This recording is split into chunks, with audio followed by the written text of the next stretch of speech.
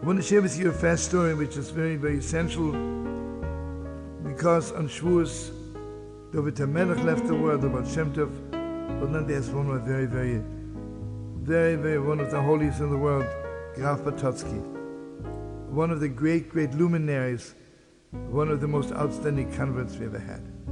I'll make it very fast.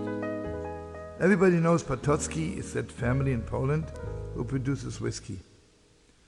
And they're producing whiskey. You can imagine they're sitting there drinking day and night, cursing each other, hitting each other. Not much of a family life. So the young Graf Pototsky is 18 years old, and he's so disgusted. His father and his mother always drunk, hitting each other, hitting the children. One Friday night he couldn't bear it anymore. He jumped on his horse, riding around in the neighborhood of the palace. And you and I know that the only thing we Jewish people were permitted to do is selling whiskey in the kretschmers. So there were always Jews around the palace of Pototsky. He passes by a kretschmer, and obviously the kretschmer is closed, it's Friday night. He looks through the window, and here a father sits with his wife and his children, and they sit with so much sweetness, so much love. Can't take his eyes off. He thinks, I wish I could have a family like this. I wish my parents would sit with me one time, like this simple Yidela on Friday night. He knocked on the door. You know, those days when a nobleman knocks on the door of a Jew, smells with danger. The Yidela opens the door and he says, what can I do for you? And he says, could I maybe join you? It's Gewalt. He comes in and he's so taken by the sweetness, by the simple sweetness of this Yidden Gewalda, Yidden Holy Gewalda, Yidden Precious. The poorest Yidel on Friday night is the king of all kings, putting all the kings of the world to shame. Can I come back next Friday night? How can you not? Slowly, he came every Friday night. They began teaching him Torah.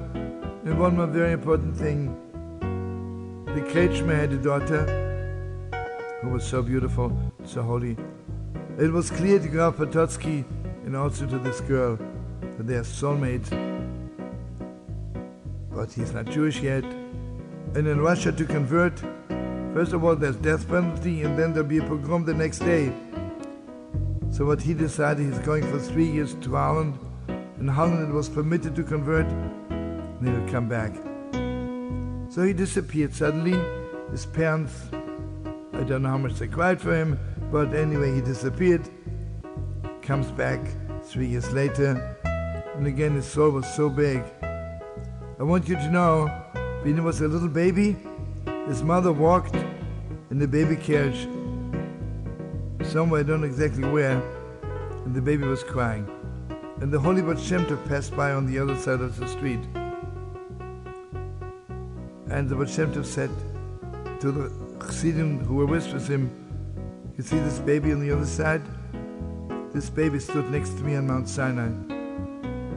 The Holy Baal Shem walked over to the baby carriage, picked up the baby, and the baby began laughing and was so happy. Chassidim were watching, they knew this baby must be something special. Okay, now we know what the Baal Shem Tov meant. Anyway, Graf Pototsky comes back after 3 years. Not only he know the whole Shas, he was mamash a mekubal, a key, a divine Kabbalist, like what some of us don't reach in 2,000 reincarnations, he reached in 3 years. He came back, he married the daughter of the kretschmer, but obviously nobody could recognize him. You wouldn't see the old Graf Pototsky. He has a long beard and pearlach. He looks beautiful. Sadly enough, in the shul where they davened was one Jew, I don't want to say anything bad, really a little bit obnoxious. And he was always talk during the davening. And Graf Pototsky was so serious, he was always begging him. He says, you're really disturbing everyone when you talk so loud. One time, Graf Pototsky says to him, really, it's not fair. Why do you talk so loud during davening? He opened his mouth. He says, look here, the convert is telling me, Jew, what to do. The moment he said it, came out in the open. People began asking, and Gewalt, al-Ele Nebuchir.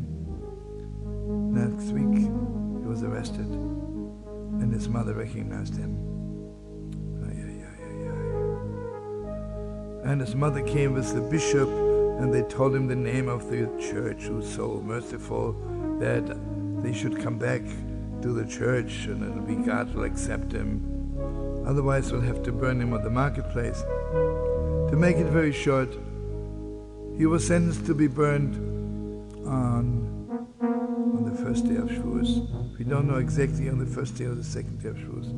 But obviously, Gewalt, what a privilege to go up together with the Torah from this world.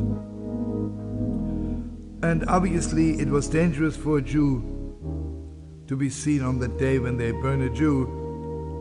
But yet, one of the holiest people in that time, Rabbi Alexander Ziskind, the one who wrote the book Yesod HaAvodah, Foundation of Serving God, who was like one of the great Kabbalists, maybe one of the greatest servants of God. He decided, I got to be there. Because when Graf Pototsky yelled Shema Yisrael for the last time, I want to say it together with him. And obviously he was on the level to do it. He hung himself on a tree over the marketplace. And obviously he was on the level to be completely out of his body. Didn't have to go to the bathroom. He didn't have to sneeze. Didn't have to eat. He was hanging in there. And then Mamash comes the afternoon and they're burning the Jew. And everybody's yelling at the top of their lungs, death to the Jews, death to the Jews. And he yelled in Hebrew that the Graf should hear it. You know, you're not alone. I'm here in the name of all of Israel. God. And then they said Shema Yisrael together. What is Shema Yisrael? Go out. You can still hear it. So, Shavuos is so special. You know, like, if you remember the portion of receiving the Torah on Sinai begins, Vayishma Yisra, Yisra heard. So every Shavuos, what we hear is not only Yisra, also Graf Pototsky and Ruth,